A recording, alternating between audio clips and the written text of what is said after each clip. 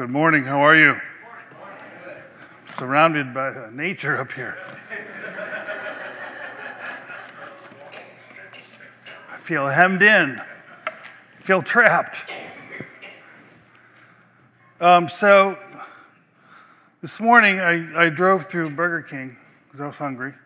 I got up early around 7 o'clock, and by 9 o'clock I was getting hungry, so I took off, went through Burger King, and here was my order. You ready? You listening? It's important. It's important, not theologically, but it's important. I said, give me a biscuit, sausages only, and a small Diet Coke. Can anybody stand up and repeat that? No. Raise your hand. Stand up and repeat that. A small biscuit, sausage only, and a small Diet Coke. Is that what I said? No, you got it wrong. Sit down. All right, you. Biscuit, sausage only, and small Diet Coke. Close, but not quite.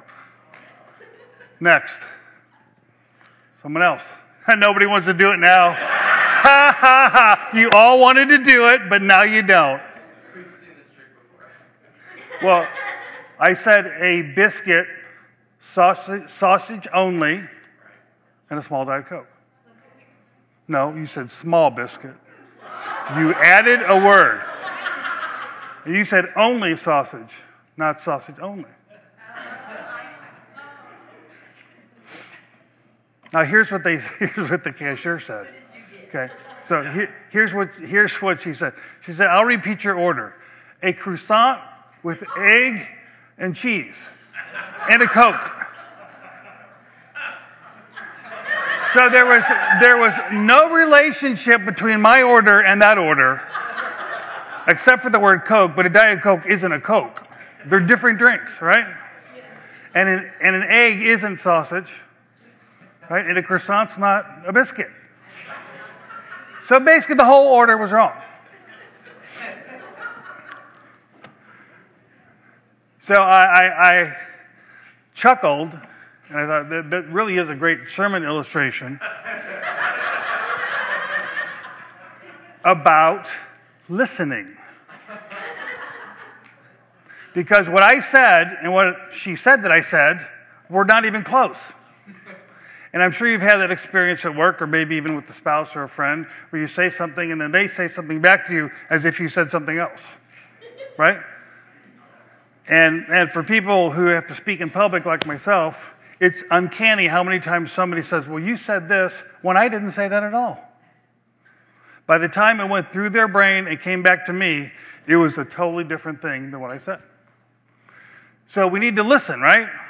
Jesus said, take heed how you hear. That's his way of saying, listen to the word. Listen to the word. And so it's a good exhortation to us this morning, because we're going to talk a little bit about some theology. And when people start to think about theology, they get that glazed look over their eyes, like it's not relevant to life, not important, but it's profoundly important. So this morning we're going to talk about the convergence of Christmas and communion. As we break bread this morning, the question we want to ask ourselves is what is the connection between communion and Christmas? Now, on the surface, it might seem like there isn't much. Matter of fact, you could argue Christmas is about the birth of Jesus. The communion's about the death of Jesus, as if they're two very different things, but in fact, they're intimately related. How are they related? They're related because at the heart of both this ordinance and the celebration of the Lord's coming is what we call the incarnation. The incarnation. So I want to talk to you briefly about the incarnation and then talk about some why it's important. When we use the word incarnation, we don't mean the virgin birth. They're different things. They're different doctrines. The virgin birth means that Jesus was born of a virgin. That's all that it means. That his mother was a virgin. When he was conceived and brought forth, she had not known any man at that time, and she was a virgin. Well, a virgin birth, that's pretty miraculous, right?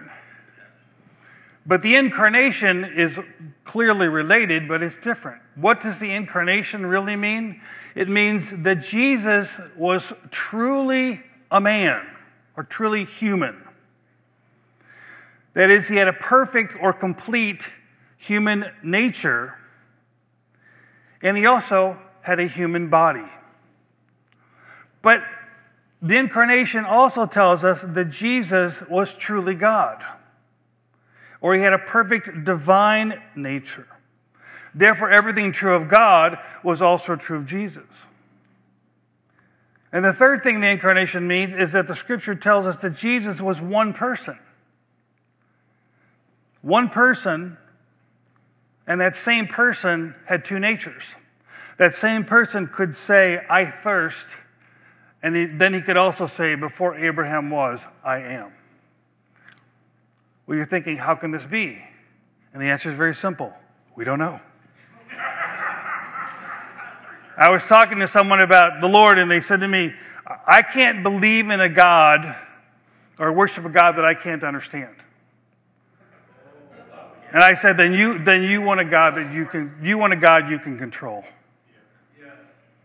I mean, when you look at Scripture, there are things in Scripture we cannot understand. But this is just a small taste of the revelation we're going to get in heaven. When we go to heaven, we are going to get our minds blown.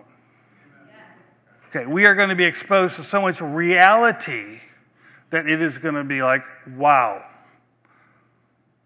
It's going to be beyond our comprehension. We don't know how two natures inhere in one person. We don't understand the union of the divine and the human in Jesus. We do not understand it, but we believe it because the Scripture reveals it. The Scripture reveals it. So Jesus, in his humanity, had a true body and he had a rational soul. Now, when I say a true body, I mean it was real. You could walk up to Jesus, smack him. Okay? A real body. Now, in the early church, there was a heresy called Docetism, and this was the heresy that Jesus looked like a human, but in fact, his body was actually it was spirit. It was a form of spirit. It was not truly material. It was not truly flesh, muscle, ligaments, bone, but it appeared that way. That's what the word Docetism means. It means appearance or seem. It seems. He seemed to be human, but he wasn't truly human. But Jesus was human. He had a physical body. It bled. He sweat. He got tired. He got thirsty. He slept. It was a human body. But he also had a human soul, a rational soul. Now, often when I've talked to people about the incarnation, they'll say things which implies, I'm not sure they believe this, but it implies that the incarnation for them means that Jesus, the Son of God, just took on a human body, but not a human soul. But that's not what the Scripture teaches. He was truly human in every regard, not just the physical part. But he was truly human in that he had a rational human soul. In other words, he thought, he felt, he willed, just as we do. Jesus was just like us in our humanity, except for one thing, and that thing was what? Sin. Sin. That's why the virgin birth is important, because Jesus was truly human, but because he was conceived through the Holy Spirit, he did not inherit our sinful nature. So he's human in every regard, excepting sin. Luke 24:39. This is what the Lord says to his disciples, and I love this. This is actually after his resurrection. He appears, and they're like, wow, this can't really be Jesus because we saw Jesus die. This must be a ghost. In Luke 24:36, it says, now as they said these things, Jesus himself stood in the midst of them and said to them, peace to you. But they were terrified and frightened and supposed they had seen a spirit, or the King James says, a ghost. And he said to them, "Why are you troubled, and why do doubts arise in your hearts? Behold, or look, my hands, my feet. It is I myself. Handle me and see. For a spirit does not have flesh and bones, as you see that I have." So he's saying, reach out and touch me just to make sure. It's a real body. But just to throw the clincher in there for them, he says this. So he shows them his hands and his feet. And then in verse 41 it says, "And while they still did not believe for joy and marveled." So Jesus is standing there. Here's my hands. Here, touch me. Grab me. Feel my body. It's real. They still didn't believe. He says, "Do you have any food?" So they gave him a piece of fish and some honeycomb. And he took it and he ate it in their presence. Why? To demonstrate that this was a real human body. Okay? Real humanity. I guess they got his order right.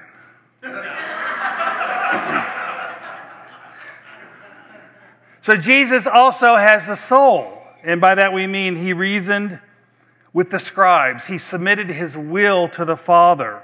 He wept when he was in Gethsemane. He experienced all of the thoughts and emotions and challenges of a normal human being except for sin. But of course, we also know that Jesus was truly God. Let's look at some of the well-known texts on the birth of Jesus, and we'll just start at Matthew. Go to Matthew chapter 2. Actually, go to Matthew chapter 1. In Matthew 1, we have the annunciation of the birth of Jesus.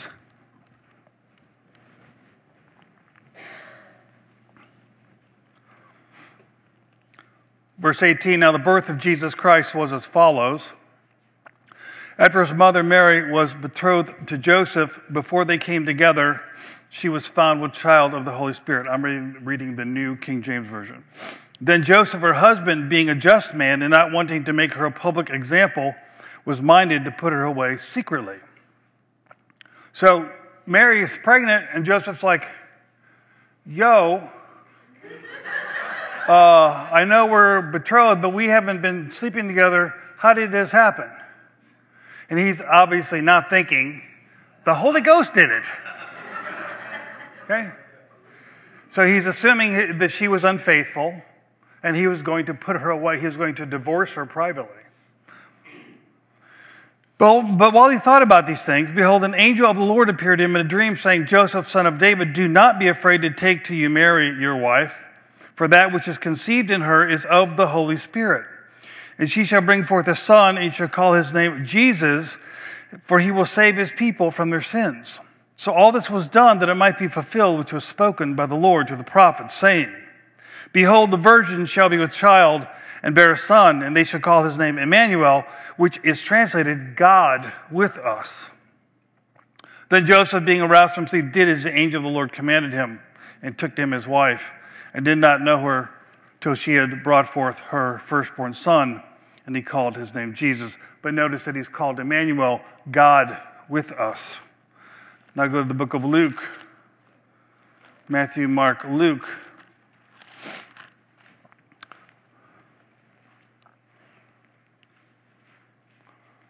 In verse 26 of chapter 1 of the Gospel of Luke. "Now in the 6th month, the angel Gabriel was sent by God to a city of Galilee named Nazareth, to a virgin betrothed to a man whose name was Joseph, of the house of David. The virgin's name was Mary. And having come in, the angel said to her, 'Rejoice, highly favored one. The Lord is with you. Blessed are you among women.' But when she saw him, she was troubled at his saying, and considered what manner of greeting this was. Then the angel said to her, 'Do not be afraid, Mary, for you have found favor with God. And behold, you will conceive in your womb and bring forth a son, and shall call his name Jesus. And he will be great, and will be called the Son of the Highest. And the Lord God will give him the throne of his father David. And he will reign over the house of Jacob forever.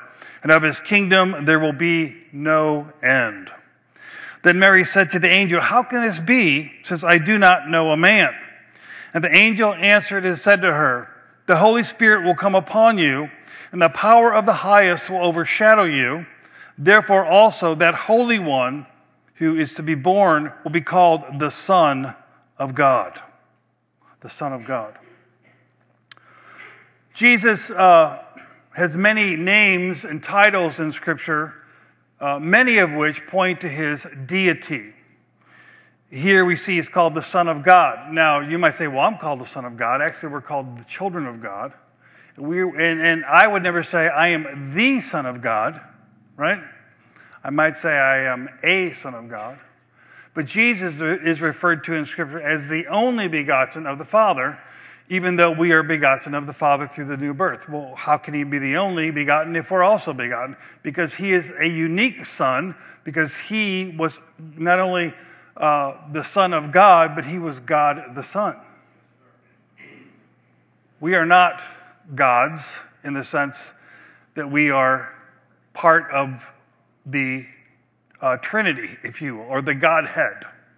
We are made like God morally as he transforms us into the image of Jesus. So Jesus is the Son of God. In Titus, he's called the great God and Savior. In Romans 9:5, he is called the God over all. In Isaiah 9:6, he's called the mighty God. And in addition to all of these titles, Jesus displays various attributes, or attributes are ascribed to him, if you will. He is referred to as being eternal. I referred earlier to the fact that Jesus said, "Before Abraham was, I am." Well, I am was actually a divine title of Jehovah in the Old Testament. So it was not only a divine name, but it expressed a divine attribute of eternality. To say I am meant that I always have been, I am now, I always will be. I am the eternal now. That's what Jesus was saying when he said, "I am." Jesus also is recognized in Scripture as the Creator. Let's go to John 1, because this text is important to the remainder of our sermon. In the Gospel of John, chapter 1, we have a pre-incarnation account, whereas Matthew and Luke tell us about the childhood of Jesus, the birth and the childhood of Jesus. John's account of Jesus begins even before his birth, in eternity past. He says here in John 1:1, "In the beginning was the Word, and the Word was with God, and the Word was God. He was in the beginning with God." By the way, if you ever talk to a Jehovah's Witness or maybe even a Mormon, they'll tell you that what the Scripture says is this: "In the beginning was the Word, and the Word was with God, and the Word was a God." Small g. This scripture was sent to numerous Greek scholars of no religious affiliation, and they were asked to translate it, and they all translated it the way it is here. Jesus was not a God, Jesus was God. In the beginning was God, because God is eternal, and with this God was another person called the Logos, or the Word, and he also was God, meaning he also was eternal.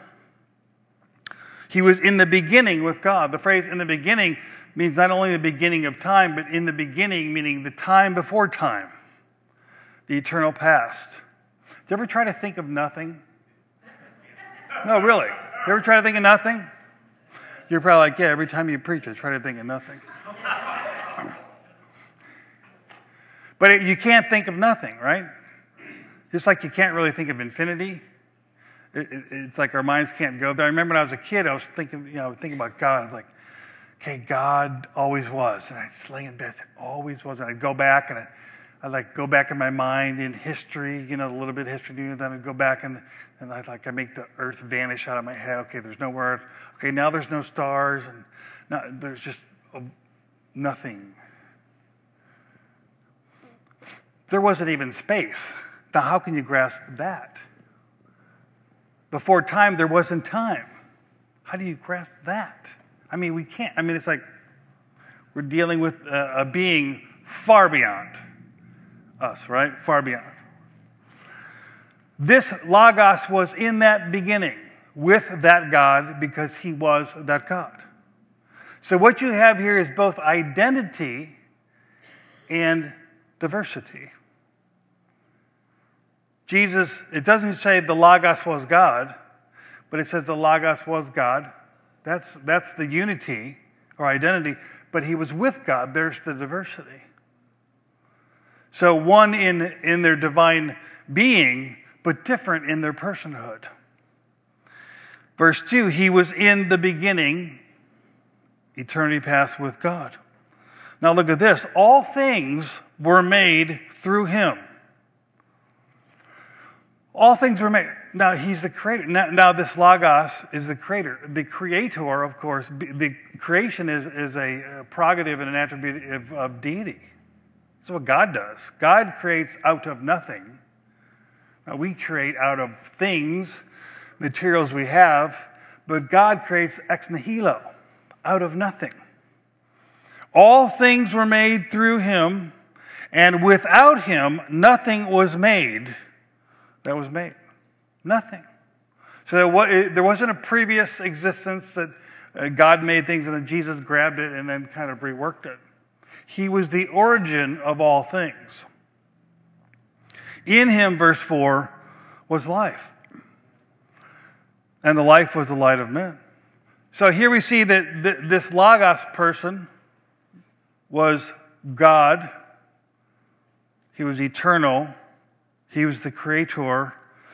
And verse 4, in him was life. He's the fountain of life. He has eternal life as an attribute of his nature. Now, we have eternal life if we're Christians. How? As a gift, right? It is given to us, but it is not natural to us. To Jesus, it's natural because he's divine. He is eternal life. What does he say when he's going to raise Lazarus from the dead? He says, I am the resurrection and the life. He doesn't say, I resurrect and I give life. I am the resurrection and the life. He is the fountain of life. So when we talk about the gift of eternal life, which Scripture refers to in Romans 6 and other places, it's not like you receive the gift of eternal life and you don't get Jesus, or you get Jesus and not eternal life. They're inseparable because eternal life is inherent in who Jesus is.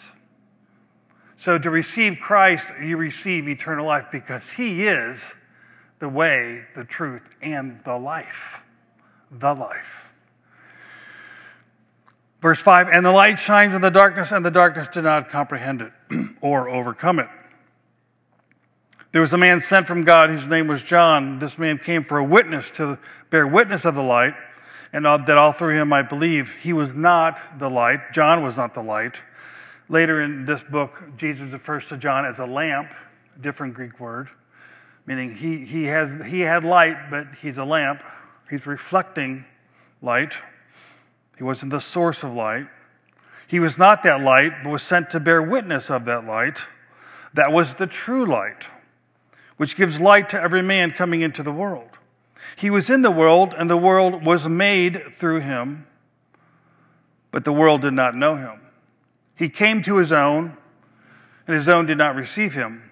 But as many as did receive him, to them he gave the right or the authority to become the children of God, to those who believe in his name, who were born not of blood, nor the will of the flesh, nor the will of man, but they were born of God. And the Word became flesh and dwelt among us, and we beheld his glory. The glory is of the only begotten of the Father, full of grace and truth. John bore witness of him, cried out, saying, "This was he of whom I said, 'He who comes after me is preferred before me,' for he was before me." When he said he came after me, he means in his earthly ministry. John was the forerunner of Jesus. John's public ministry began before Jesus, and he was to announce the way, so he was before Jesus. So Jesus came after him, but he's to be preferred before John because he was before him, because he was there in the beginning. And of his fullness we have all received, meaning we who believe, and grace for grace, grace upon grace. For the law was given through Moses, but grace and truth came through Jesus Christ. No one has seen God at any time. The only begotten Son, or some versions say the only begotten God, who is in the bosom of the Father, he has declared him. This text alone demonstrates what we call the deity of Christ, that Jesus, who the Logos here is Jesus, right?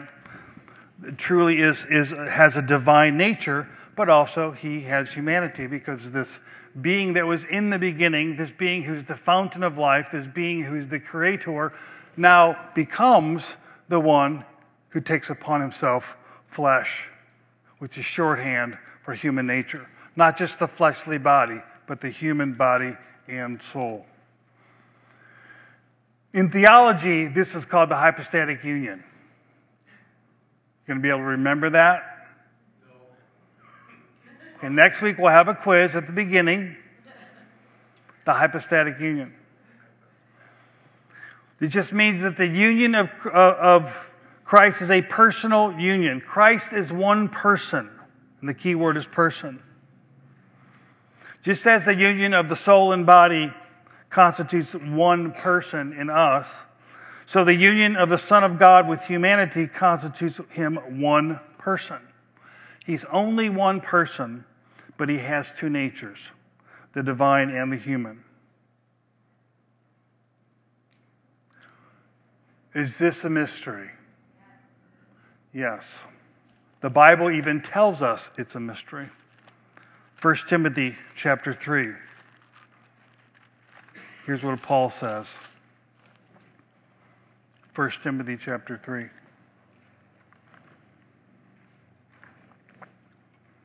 Verse 16. And without controversy, great is the mystery of godliness. God was manifested in the flesh. Now your version may say he was manifested or who was manifested. God was manifested in the flesh, justified in the Spirit, seen by angels, preached among the Gentiles, believed on in the world, and received up into glory. Clearly this is talking about Jesus, right? Jesus was the one seen by angels, preached among the Gentiles, believed on in the world, and received up into glory, as we know, from his ascension. So, we will never really comprehend this hypostatic union, but what we can understand is why it was accomplished. And I could give a whole other sermon on that, and I probably will in the next few weeks, but let me just say a couple things before we take the Lord's Supper. And this is where we see the connection between the incarnation and what we call communion or the Lord's Supper. The elements that we take are physical elements, right? But they represent, in a way, as I've said many times, we're kind of doing a drama, if you will. We're doing a play, a passion play. We're demonstrating with objects the death of Jesus. The bread breaks, his broken body, the wine is poured out, this is shed blood. And so these are like object lessons. And they're physical object lessons so that we can see them, we can touch them, we can taste them, right? Jesus said to the disciples, handle me, touch me, feel me. Well, we can't physically touch Jesus because that was many years ago. So he gives us these physical object lessons, if you will. But the point to understand is that the physical elements do not represent, you listening? The physical elements do not represent a spirit Savior. The physical elements represent a physical Savior. We have physical elements, and they're important, and they're given to us. And Jesus said, eat this, because this is my body. Drink this, because this is my blood. Now, there's been a dispute in the church for centuries whether he meant this is literally or this is figuratively. I believe it's figurative, but no less significant. Because the elements represent a very real, physical, historical person who died on the cross, whose body was broken, whose blood was shed, who was buried, and then who rose again from the dead. Amen? The birth of Jesus, important for many, many reasons, was, you could say, foundational to the passion, death, and resurrection of Jesus. If Jesus never lived as a man, he could not die and shed his blood. Right? A spirit doesn't have flesh and blood. He had to become a man. He had to be born in order to die. So the birth of Jesus, let me put it this way, in a way, communion is a great ordinance for Christmas. Because it focuses us on the incarnation and the physicality of our Savior. It's very easy for us moderns to read things in the Bible, and it's like we kind of have this Bible compartment in our head, over here.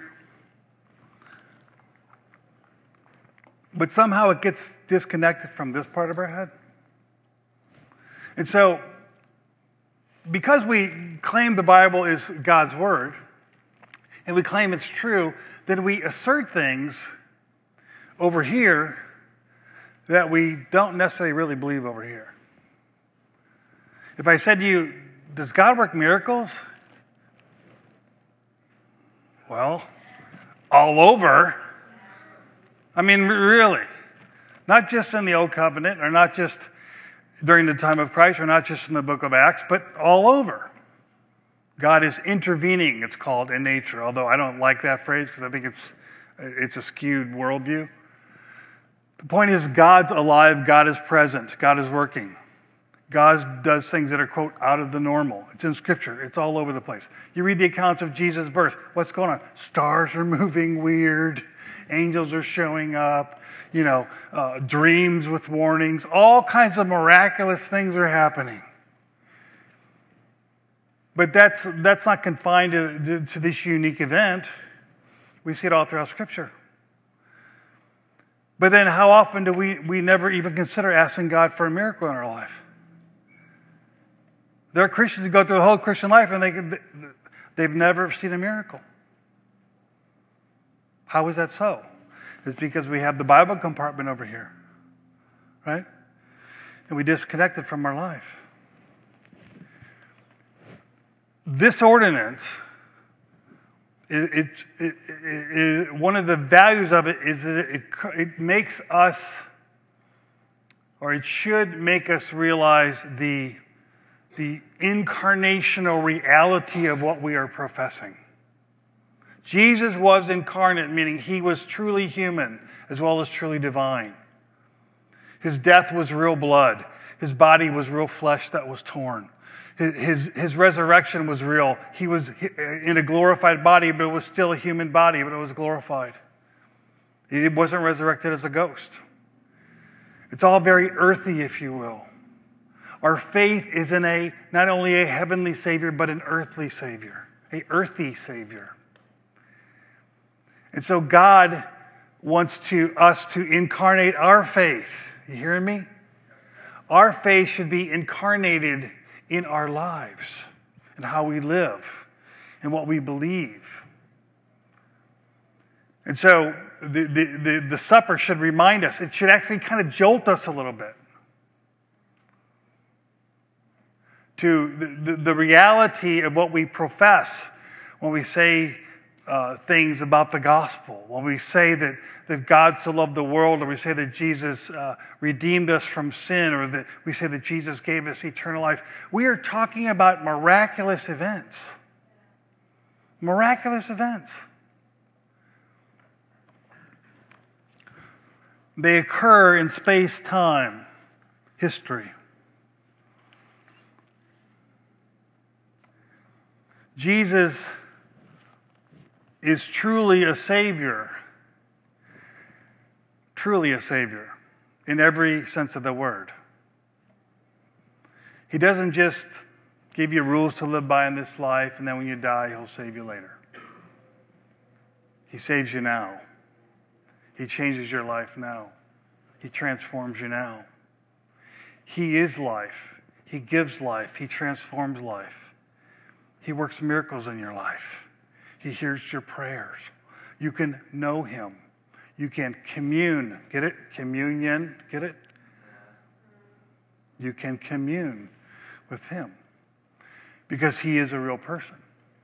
Yes, He's not here physically, but He's here spiritually.